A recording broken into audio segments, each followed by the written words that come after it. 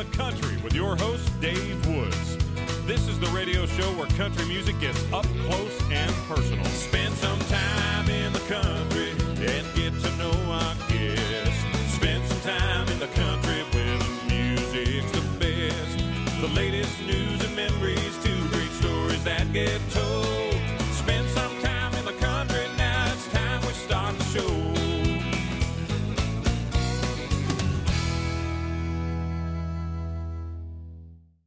Ontario's own Thomas Wade joins me on the show now to talk about his brand new album. It's called Blue Country Soul, and there are so many great songs on this album that have that old-time feel, a Motown kind of sound. We'll get Thomas to describe exactly what Blue Country Soul is, and we'll play several songs from that album. Welcome to the show, Thomas. Thanks, Dave. It's great to be here. Great to have you here. You've been on a couple of times before. Always great to chat, and most recently I had a great time seeing you and hearing you perform as part of Tin Pan North. Oh, yeah, that was a lot of fun. Yeah, those are always fun to do. You look so natural up there. Obviously, you've done it a long time, and that is your comfort zone, but it's you and your guitar, and you're sharing stories, and some of the songs, of course, are very humorous, and some are very serious. Yeah, that's me. You know what I mean? There's a lot of people that remember me, and they think that, oh my God, that's that crazy guy who's, you know, I'll laugh a minute. And then there's other people who know me, and oh yeah, no, that's not Thomas at all. He's very, very serious. So that's me, divided right down the middle between crazy and somber. And this is your first this is incredible. Your first studio album in 16 years. Yeah. The first one I've done for me. Yeah. In essence, this is the first time I've been able to record in 16 years. Incredible, and we will get into that. In fact, why not? Let's start with that. You've talked about it, and that night at Tin Pan North, you told the story as well. Back in 2001, of course, but prior to that, Thomas Wade and Wayward, a bunch of big country singles and awards, and your solo album in the year 2000, Lucky 13, and then 2001 rolls around, and you start to lose your voice. Yeah, and you know, it's a funny thing because when something like this happens, I mean, initially you go to the most likely issue, right?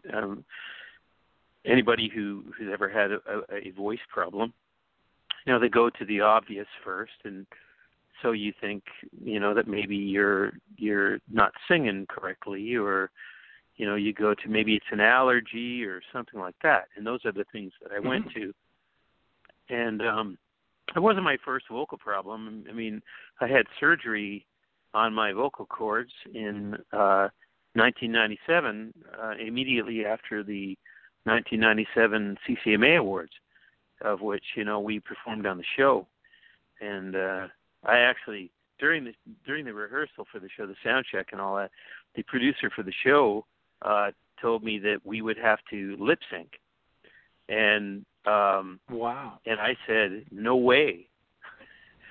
I'll have a voice, I promise.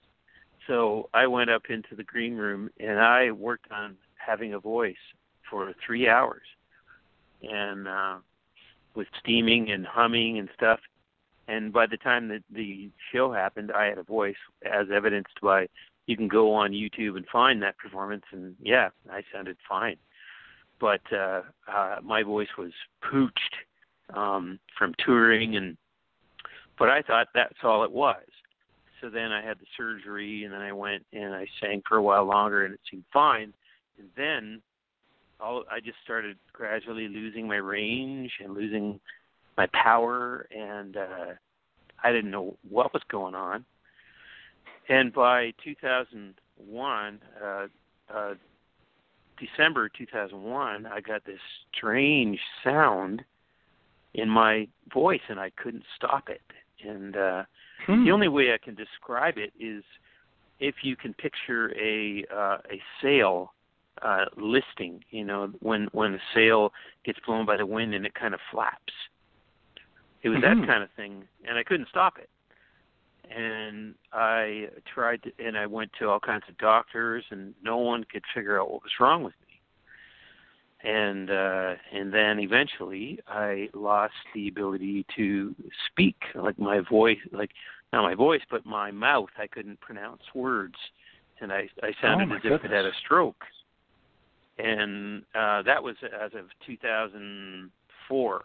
So I spent 2 years not being able to sing, and then as of 2004, I started not being able to speak, and it took until 2006 to get diagnosed, and it was called oromandibular dystonia, and that's just a word, you know. I mean, it basically means I can't talk good, but yeah, hey, I can laugh better now.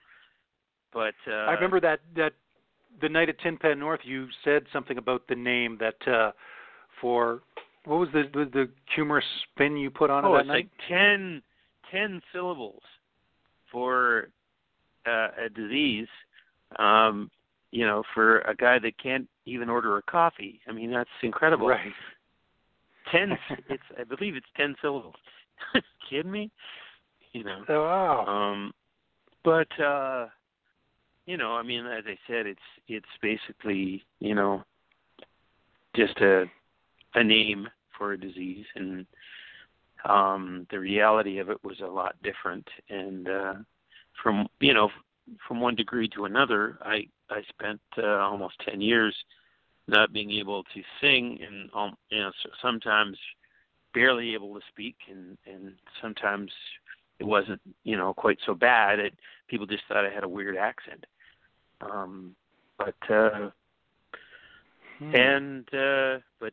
you know, fast forward to 2015 is when I started recording my last record, and a lot of stuff happened in that time. But yeah, incredible. That's One such of the a things, long story. It's so hard to even talk about it, because sure, a lot of reasons. Number one, it's one of those things that when it happened, nobody could tell me why, and I figured out why since. And I'm writing a book to explain why, and to help other people, you know, who might possibly be having problems. But nonetheless, I find that it's funny, because sometimes I try to explain it to people, and it's so hard to conceive of, you know, opening your mouth and all of a sudden, for no apparent reason, not being able to talk. You know, you're completely healthy otherwise, you know, strong as an ox, you know, can work all day long, but you just can't do the only thing that you actually want to do. Yeah. That must have been, I mean, needless to say, and it's hard to sum up 10 years of going through that, but, I mean, it must have been, how did you get through that? How did you mentally and emotionally survive all that? You know, I think the reason that I did is,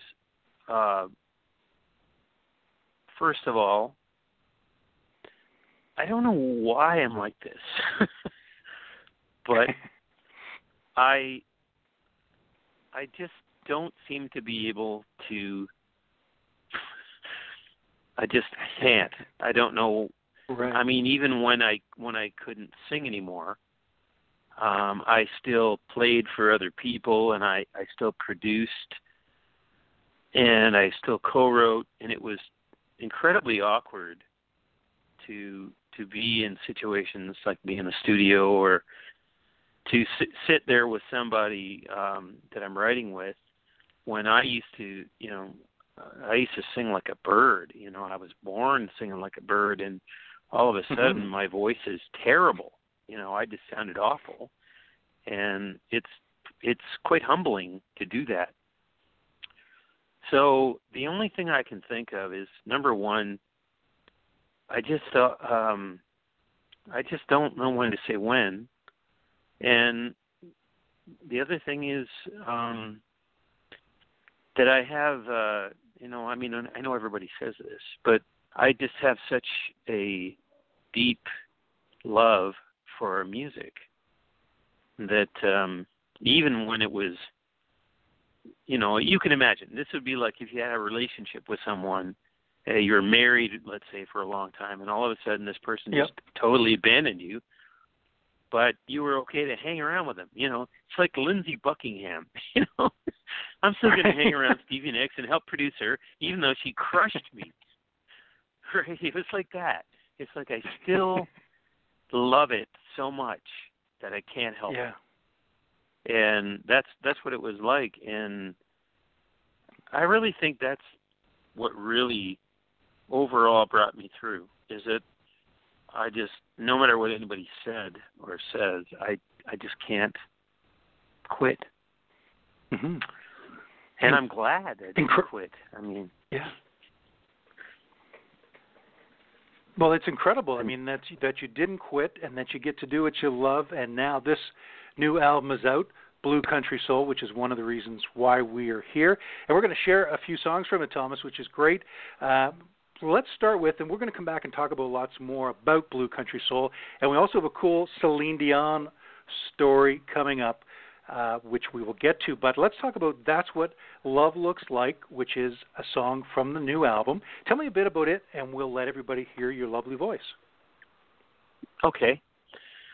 Well, That's What Love Looks Like was and written in the first batch of tunes that I wrote with Tim Taylor back in 2012. And I had very, very fresh pipes at that time. I had only just started being able to sing again. And that song, that idea had been with me for a while. That whole idea that, women are under such pressure, and like, actually I think guys are even getting it now, to be just perfect, just to be flawless, and all of this airbrushing and all of these, filters to make people look like they should be on a magazine cover. And it just, that whole thing of just trying so hard to be, some certain way, but, if someone loves you, they just love you. And that idea of wanting to say that to the person that I love, so I essentially wrote it for my wife to say, every way you are, that's what love looks like to me, and so that's what that song's about. It's a beautiful sentiment and a great song from the album Blue Country Soul. Well, let's hear it now from my guest Thomas Wade. That's What Love Looks Like on In the Country.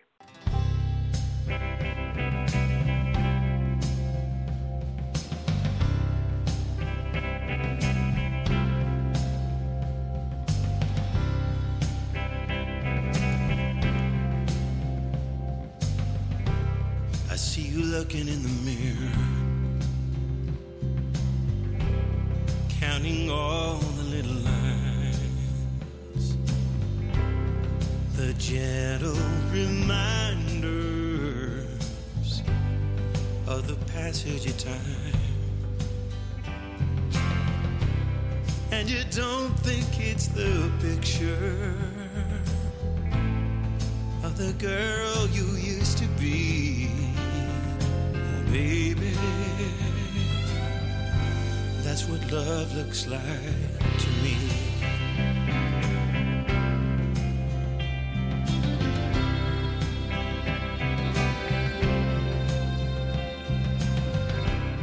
I see you at your dresser table, tracing silver strands of hair, but they're all part of your beauty, to the man who put them there. Don't you know how much I want you? How can I make you see that, baby, that's what love looks like to me?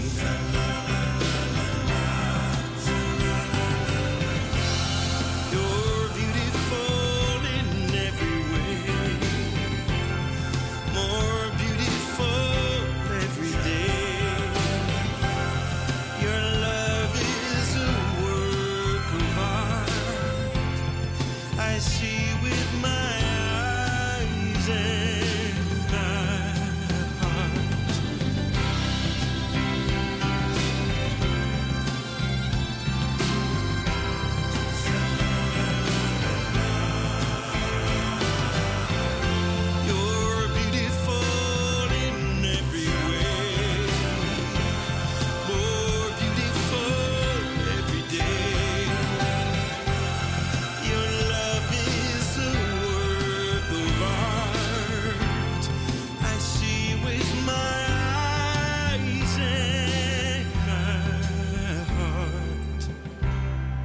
Don't you know how much I want you? How can I make you see that, baby, that's what love looks like to me? Baby, that's what love looks like to me.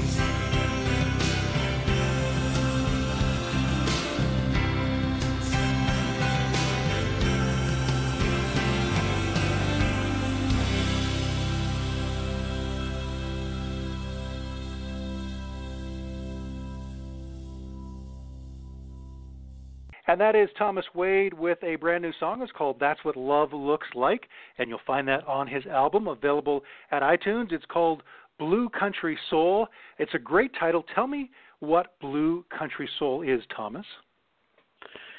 Well, Blue Country Soul is basically the essence of, I believe, is the essence of me musically. That's what I believe it is. And you know, as you know, this album was my first, chance to make a record in a long time.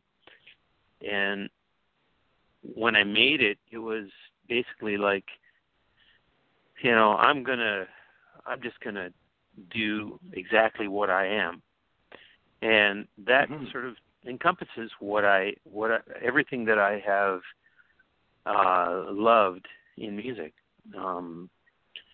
The blues, sort of like the blues side of music, very much me. Country, obviously, born and raised. And, soul music is something that I've been very much into and learned from. So I just thought, I could have thrown a lot of things in there. When I was in college, I listened to the Sex Pistols, but I'm not going to throw punk in there, Blue country punk soul. No. Blue country soul, it's just the essence of basically me musically, and I think my voice. And so that's really what the idea was, just to sort of sum up what I'm about, and especially now because I'm coming out with this record. There are a lot of fans who are listening for me to do what I did before, and I don't want to do that thing that people sometimes do where they abandon their earlier stuff, but I also want people to maybe get that what I ended up doing ultimately was a result of the music that I was raised with, and the music that I was that I absorbed when I was a young person, and that's what Blue Country Soul is. So, and the other thing about it is that even it's been a long road for me. It's been a long time. From 2000 to 2016, that's a long time between recordings, and it's kind of like I want people to sort of understand that this is me sort of, they say you grow an entirely new body every 7 years. Well, I've grown 2 new bodies since my last recording. So this is a new me. And this new me is basically based on the old me, based on the me before I even started recording. Goes right back to your roots of listening to Johnny Cash and Elvis, and a family band that you were in called the Silver Wings, which I am going to make a leap and say that that's got a Merle Haggard influence to the title, to the name. Well, it sure does. And Merle Haggard does figure large in my musical etymology, but and there's nobody saying that I'm not going to do a record like that at some point, because I might. I also love that music, and I've never stopped. This is sort of like where I'm at right now. And there may come a time when I don't do blue country soul. I might do country. You know, it could happen. Well, it's a great album. As I said before we went on the air and after I saw you at Tin Pan North, you gave me a copy of the album. I've been listening to it in the car, which is always a great place to listen to music. And I told you after listening to it a few times, you know, some of the songs on here sound like instant standards. In other words, somebody could tell me it was a cover song, and I believe them.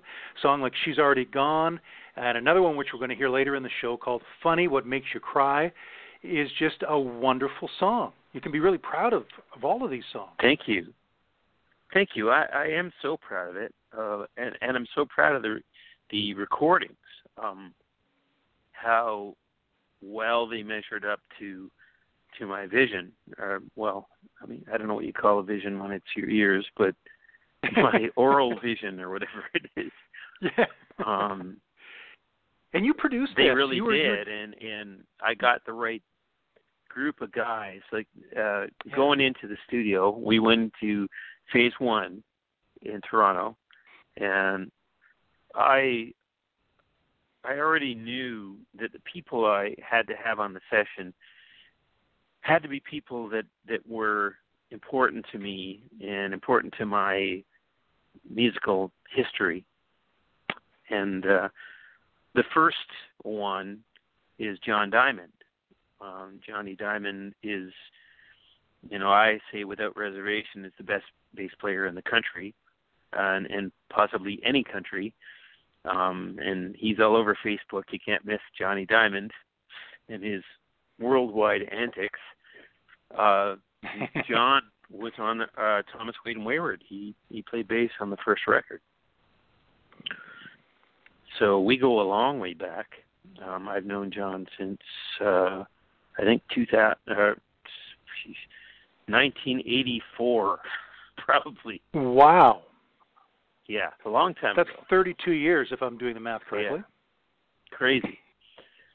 And then the next choice was Steve O'Connor, and Stevie has been on everything I've recorded after Thomas Wade and Wayward. He's been on every recording, and he's just got such a touch. I mean, he's very well known in studio circles, and certainly the best. I think he's the best in the country. And you know, it's Gary Craig was the drummer to ask to do this. He just understands. He's very musical, and he understands the genre that I was dealing with. And so that was the first thing. I had to have the right guys. And of course, Corey Barnes is my engineer. He's the guy that I use on everything. I played all the guitars, and background vocals was myself and my brother and my wife Denise. So very homegrown. And I understand, project. Thomas, I understand you also had an awesome producer on this project. Yeah, but he's just such a hard ass. Can I say ass? You can say that on podcast radio. I just said it twice. I think you can say that anywhere. Okay. Well, you can these days, right? Exactly. Yes. Yeah, Thomas Wade produced it. That rascal. Yeah. What's it like producing your own work? I know that you've produced basically all the stuff you've ever done. What is that like producing yourself versus somebody else producing you? I have never had another producer. Right. So it's hard for me to say, but I would say this, that when I was younger, it seemed a lot easier. Because I guess I've always operated so much from this, when I say inner vision, the truth of it is that I do have a very well-developed imagination, and as in I really completely can finish productions in my imagination. I don't have to play something to know what it sounds like. For me, I can substitute out instruments, I can change tempos, I can change keys, I can do all of it in my imagination. And, I know that sounds a little wacky, but that's always the way that I've been. And right. So that's how I did things. I was driven by that sort of inner destination. I knew what the destination was. Usually from the time I wrote the song, I could already tell. I knew what the opening riff sounded like. I mean, if you listen to songs like I Read Lips from the Thomas Wade and Wayward album. Right. I heard that song finished before I even wrote it. I heard the riff in my head and hadn't even written the song yet. Pretty amazing. Song, The Loser Wins Again, very much the same thing. Lying Here With You, the same thing. I could already hear it finished in my head. So that it made it very, it's good that I wasn't working with somebody else, because I probably just would have had a hard time with it. But now, yeah, I know, I wouldn't have been very popular. And but such is life, right? That's too funny. But I did find that now, after 16 years, even though ultimately my inner vision, again, they didn't fail me, because it sounds exactly like I thought it would. The string parts on Funny What Makes You Cry and That's What Love Looks Like, and all the vocal parts, all those are parts that I arranged and wrote, and that all happened in my imagination. So even though I had a bit of self-doubt, I didn't know any other way to proceed, so I just did it. And it worked out, thank goodness. But I'm not saying that I wouldn't ever want to work with a producer, because I actually think that on my bucket list is, one of these days, I would like to have a producer. That would be nice, because if all I had to do was write the songs and sing them, that might be nice for a change. It's a lot of pressure. Exactly. Doing all that other stuff. It's a lot. That makes sense to me. Let's turn to another song from the album, Thomas. The album is called Blue Country Soul. And I did promise people the Celine Dion story. We will get to that after we hear the next song. We'll also talk about Tim Taylor as well. He's a big writer on the album with you, and a great artist himself back in the day, and a songwriter these days. So the song we're going to play next is Lock the Door. And what can you tell me about this one? Well, I think that we Tim and I were sitting together, and this is the last session we did, which was basically May 2015, right before the session. I just had this feeling that I didn't have the record I wanted yet, so I went down to write with Tim again. And again, we wrote 4 songs in 4 days. And Lock the Door was just basically that, I grew up listening to Fair and Young, and Fair and Young loomed so large in my history musically, and so large that I named my son after him. My son's name is Farron. In fact, my son's name is Farron Marshall Wade Lang. That's his full name. And the funniest thing about that is, if you know anything about Farron Young, you know what his nickname was, which was the Sheriff. That's why his middle name is Marshall. Gotcha. Oh, nice. So basically, it was and I don't even know if we had the hook. Maybe we were dancing with something else, and hammering it out, and we just ended up with Lock the Door.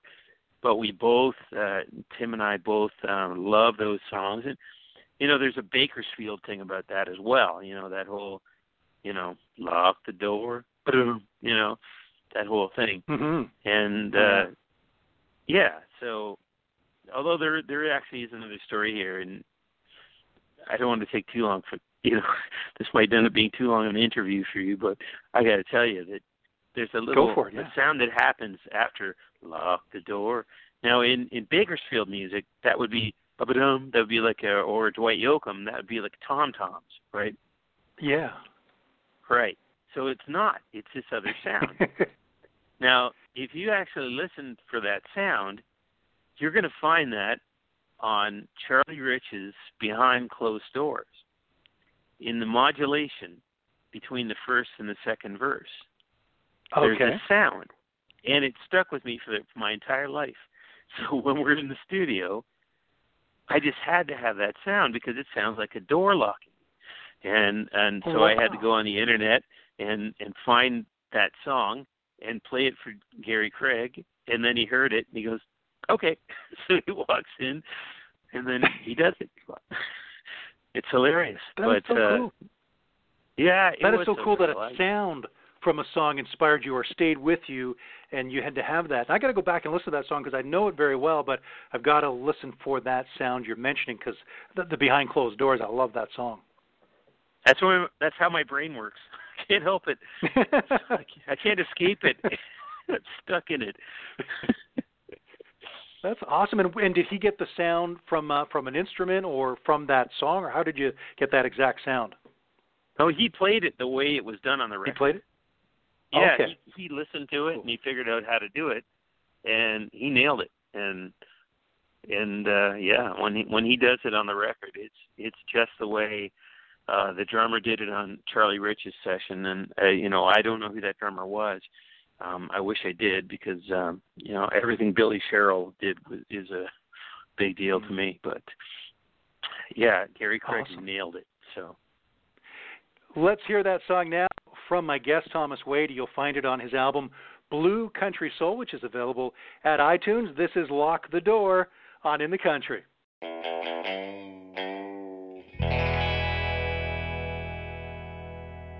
Lock the door when you just can't take the crazy anymore. Stand right there, let down your hair, let all your cares fall to the floor. Come with me and let's see if I can't make you smile. Just lock the door and leave the world outside our window for a while. I believe that you and me can make what's wrong all right. I'll be there and I don't care if it takes all night. Lock the door when you just can't take the crazy anymore. Stand right there, let down your hair, let all your cares fall to the floor. Come with me, let's see if I can't make you smile. Just lock the door and leave the world outside our window for a while.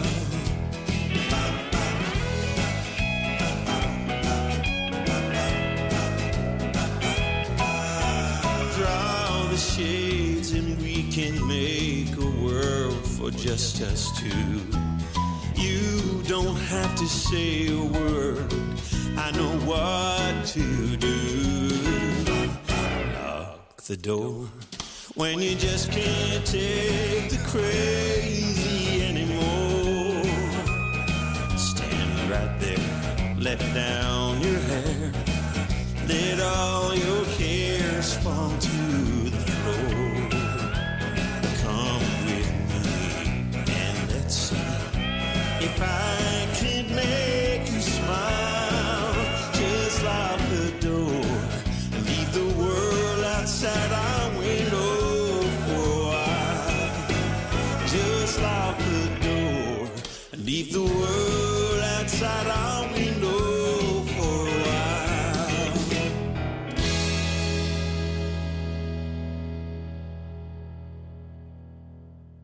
And that is my guest, Thomas Wade. The song is called Lock the Door here on In the Country, and the album Blue Country Soul, available at iTunes.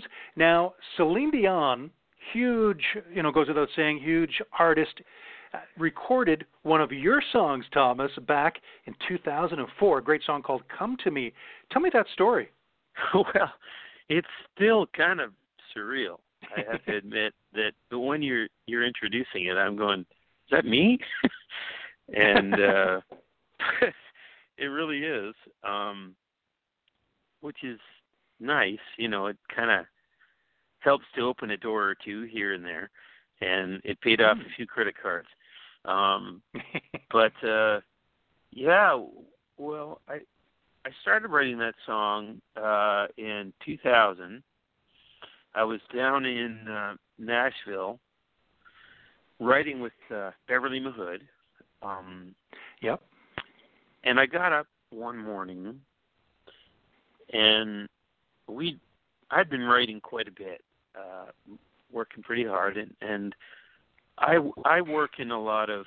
I had been writing a lot in sort of drop D, which is a certain tuning, but it's not that difficult. You just drop the E string, the low E to a D, and it makes a lot of the chords sound bigger, right? Certainly makes D sound bigger, and I've been doing a lot of that and really developing it since I'd worked with Amy Sky. I started doing that basically because I was working with her as a duo and sometimes a trio, so I had to be the bass and the guitar at the same time, and sometimes the bass guitar and the piano at the same time.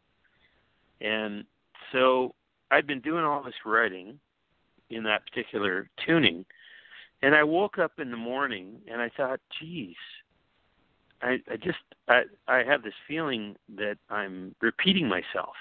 I feel like it's kind of sneaking up on me and I'm repeating myself. And that's kind of creative death, when you start getting formulaic. To me, that's creative death.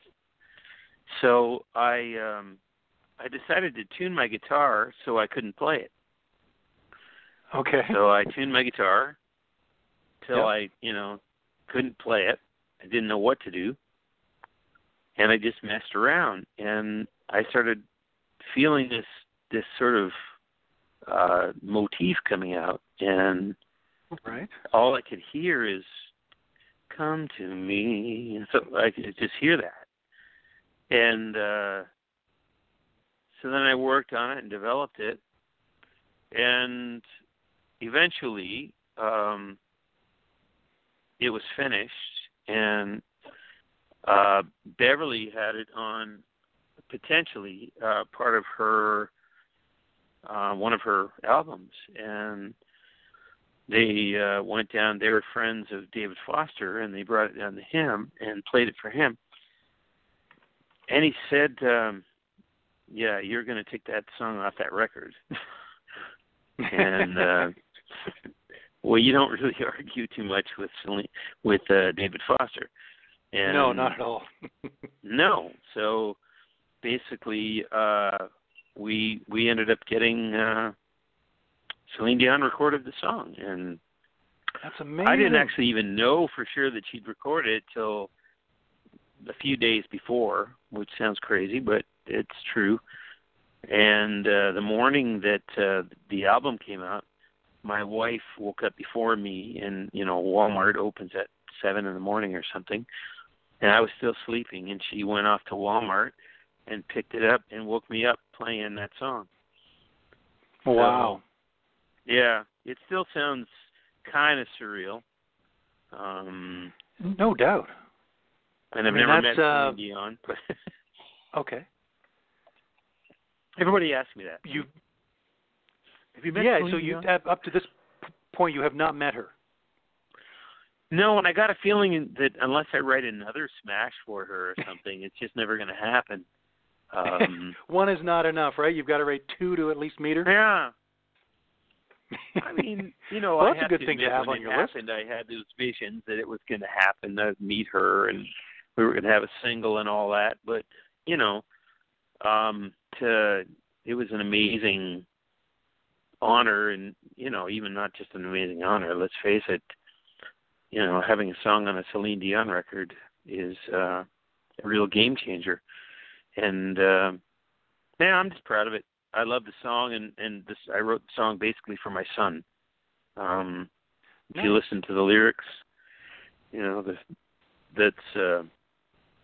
it's basically a song that I wrote for my son. And how cool is that? A lot of people write songs for their kids, and that's as far as it goes. I wrote a song for my kid. Celine Dion recorded it. Makes me wish I had more kids. That's a great line, exactly. If you had 5 or 6 kids, you could almost have a full album. Come on. Yeah, I'll have to talk with Denise when she gets home. There you go. It's for the career, honey. It's for the career. Yeah, honey. That is so cool. And you did your version of the song "Come to Me" that night at the Tin Pan North event, which was really cool. Do you enjoy singing it yourself at those kind of opportunities? I love singing it myself, and the only issue with that song is that I have to admit that I can barely get through it. Okay. Because I end up thinking about my son, and I don't know why. It just makes me, I almost cry. So basically every time I sing it, by the time I get to the second verse, I'm really hanging on to it. And wow, that's it's hard to sing when you cry. I don't know if you've tried, but it's very difficult. No, I can imagine. Yeah, it's really hard. I mean, no. Yeah, I've seen singers do it, as we all have. Obviously, it's hard. I mean, it can be very touching, obviously, to see somebody get that move. But then, as you say, for the singer, it's kind of hard to keep going. Yeah, it really is. But I also love the fact that it affects me so much, and right. I mean, that's what songwriting is supposed to be about. Yeah. Songs are supposed to move the singer and the listener. That's what's supposed to happen. Exactly. That's a beautiful thing. And another song of yours from your career as a solo artist that moved me, and we talked about the song, and you said a lot of people bring this song up, the song "Lying Here with You." I remember hearing that the first time on the radio back when it was on, and just thinking it was just a great song, and there was a video for it as well on CMT, and it's just a very heartfelt, moving song. Yeah. A lot of people have said that they feel like it's my best song. I don't know that I don't think of it that way, but I guess it's like thinking of, which one's your best kid, if you have more than one kid. I'm very proud of that song, and I remember the first time we ever sang that song live. It had just been, basically it was just piano vocal. We sang it at a bar in Toronto called the Birchmount Tavern, and it just this Newfie bar. Yep. And I don't mean that term in a derogatory way. My sister-in-law is a Newfie girl, and we just love her to death, and the heart and soul of the country, if you ask me.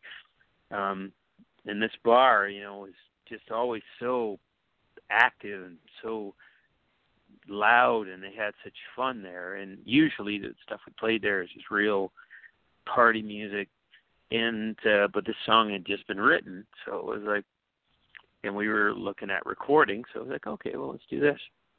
And so we played "Lying Here with You," and it was, as I said, it was piano and vocal, and the entire place just shut up and listened and erupted afterwards. And in fact, we did that song at the Nashville Entertainment Association Showcase in 1994, which is a very big deal. We were the only band and the only Canadians on the show. And again, we did it, piano and vocal. and we got a standing ovation, and it was industry people only. And that was the moment when everybody thought, this is it, man, we're going to get signed. We never got signed. But that song has been, you know, it figured large for me, and it was a #1 video, and that was awesome.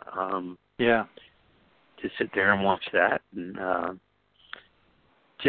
but I'm still just glad that it's touched a lot of people. I mean, I've had so many personal stories of people who've been in relationships where they sort of needed to come to the realization that it was over, and that song has kind of been the thing that took them to that point, you know, which is going to make half the people really love me and half of them hate me. Can't please all the people all the time. That's right. Well, story of my life. Can't keep everybody happy. Nope. It is such a beautiful song. You know, the first time, and I've told you this before, the first time I heard it, the first couple of times, I guess I knew it wasn't Lee Greenwood, but something about the vocal and the song kept thinking, is this a new Lee Greenwood song? It had that kind of feel, which is a compliment because I'm a huge Lee Greenwood fan. I totally take that as a Lee Greenwood, as a compliment. I mean, I am a Lee Greenwood fan. That's one of my influences. You know, IOU, She's Lying. Oh my God. Yes. Totally. Ring on Her Finger, Time on Her Hands. Oh my God. Those songs are incredible, and just the titles give me a chill.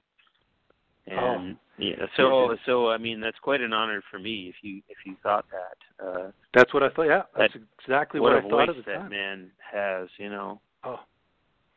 And the song. I grew up listening to him. The first song I heard of his was IOU, and I think I did hear it on CKEY, so it wasn't a country station. They were playing, I guess, as an easy listening song.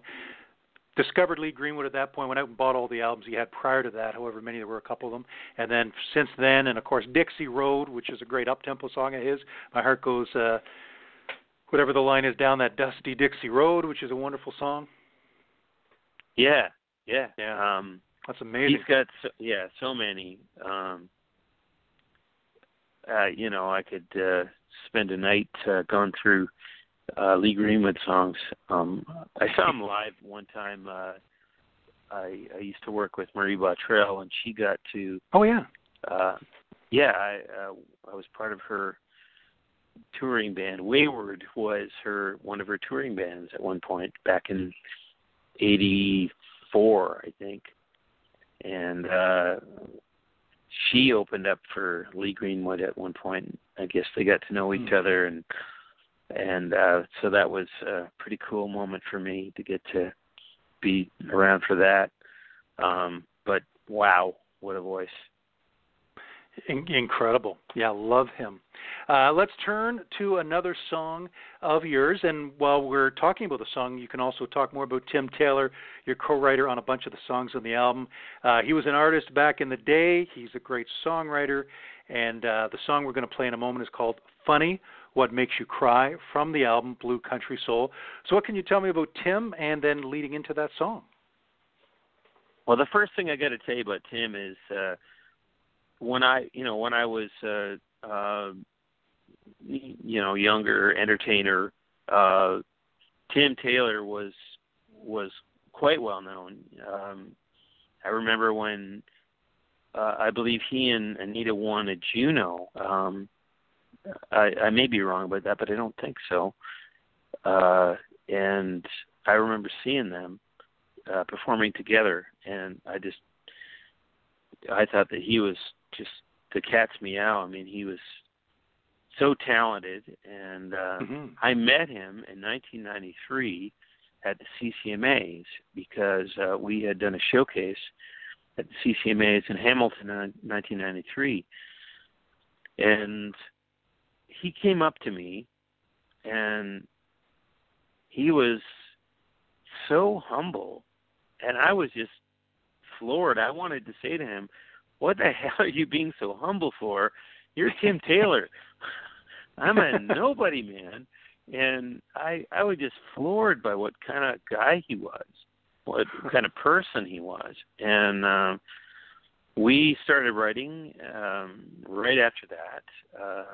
The first single that Thomas Wade and Wayward ever had, Sitting Pretty, is a co-write with Tim Taylor. And one of our CCMA's Single and Song of the Year awards is with Tim. She's Getting Serious. And Tim is just a great writer. I mean, he's like the Rock of Gibraltar of writers. I mean, nobody understands writing as clearly as he does, in my opinion. For me, he was the only writer that I ever wrote with that I ever felt was that when I wrote with him, it was a totally 50-50 kind of thing. Okay. I don't want to insult anybody, but that's the way I felt. That with Tim and I, that's how it was. I mean, we brought such an equal thing to the table.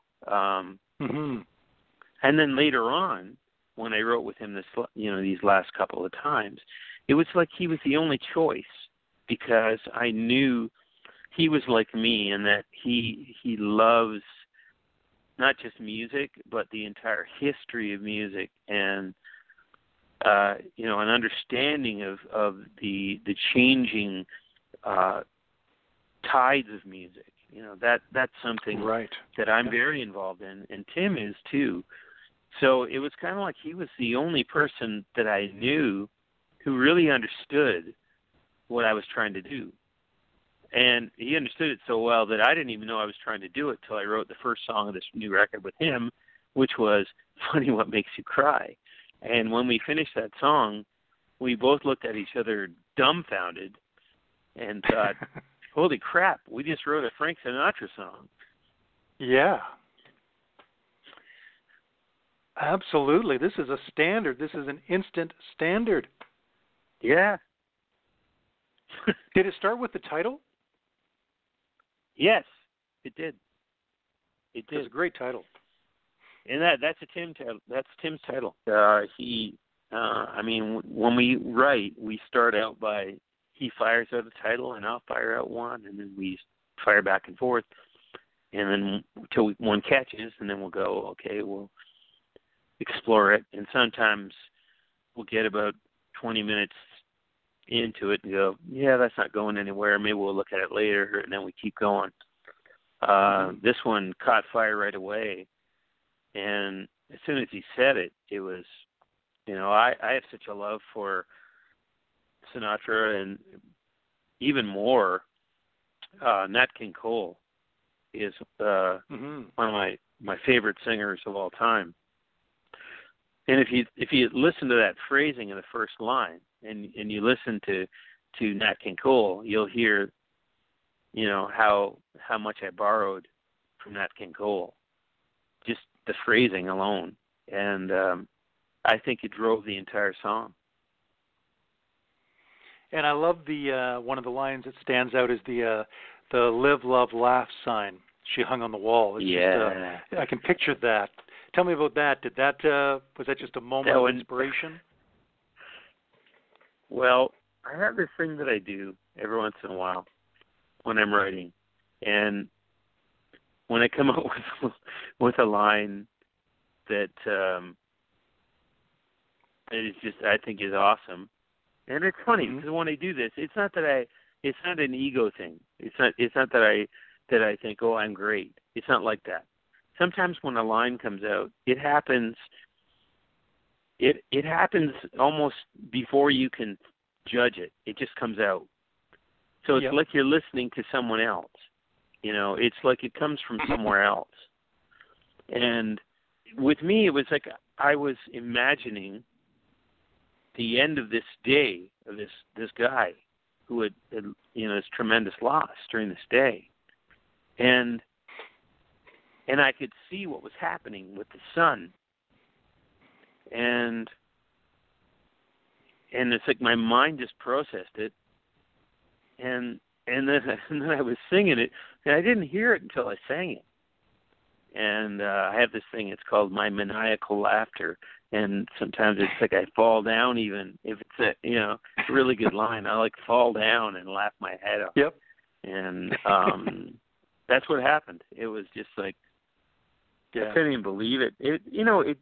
Such like a great I said, line. there's no ego involved. It's really, it's almost like when you're a writer, you're really just your quality control.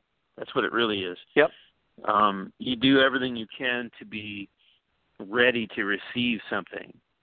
And you're good at, you've got to the point where you can discard the stuff that isn't going to do it.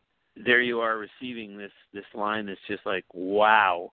And thank you for catching that actually, because that's one of those things. It's just that's one of the moments that make you want to be a writer. That's it. When you have that happen one time, there's no drug as good as that. I love scotch, but I've never had a drink of scotch that was ever as good as that line. There's a line right there. I like that. That's poetry. Okay, second. Just cook. I put that in my phone, but I'm talking to you right now. I'll have to do it later. There you go. That's a great line. I've never had a scotch that gave me the thrill that line did, or however you tweak it. Well, let's turn to that song now, because you've talked about it, and we've talked about it. It's a beautiful song.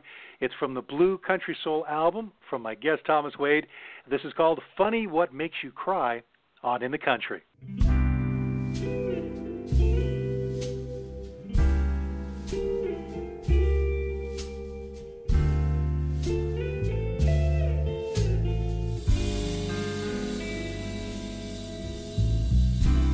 All the books on the shelf she was meaning to read, and the hook on the door where her robe used to be, and the frilly white curtains I never did like. Funny what makes you cry. A single red rose by her side of the bed, faded and withered and hanging its head in this lonely room where love lived and died. Funny what makes you cry. I watched from the door as she walked away, stood there like a stone with nothing to say. No, we never even said goodbye. I just turned around and walked inside. As the day slips away and the night starts to fall, that live, love, and laugh that she hung on the wall disappears in the shadows like the love in her eyes. Funny what makes you cry.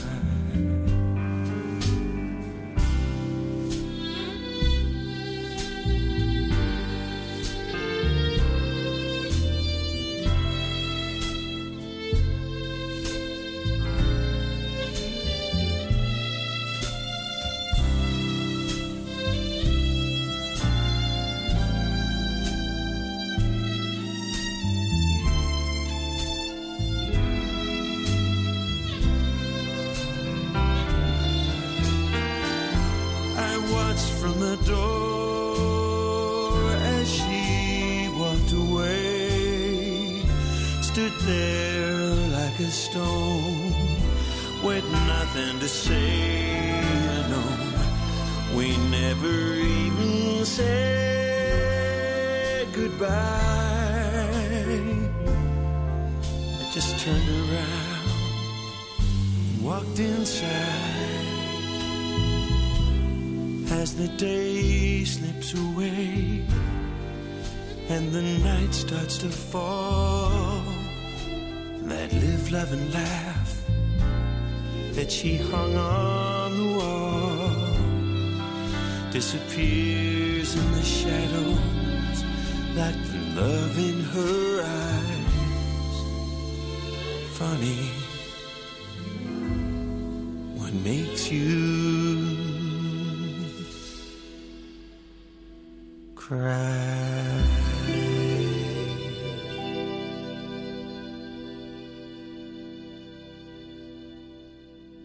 And that is Thomas Wade, a beautiful song from his new album. The song is called Funny, What Makes You Cry, and you'll find that song and the whole album, Blue Country Soul, at iTunes. Thomas, thanks so much for being here. It's been great to have the time to chat and hear the stories behind the songs and the Celine Dion story and all that you came through the struggle with losing your voice, back to your voice, and the great album that's out now.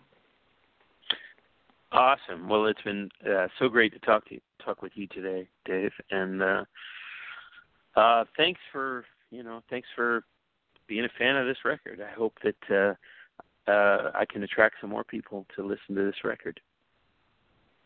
Well, let's hope so. From hearing the stories and the songs that we played on the show, there are plenty more great songs on that album. I am a fan of it, as I've mentioned, as you just mentioned. Blue Country Soul it has Thomas Wade in great vocal form, and be sure to get that at iTunes. I'm Dave Woods, and that'll wrap up this edition of In the Country.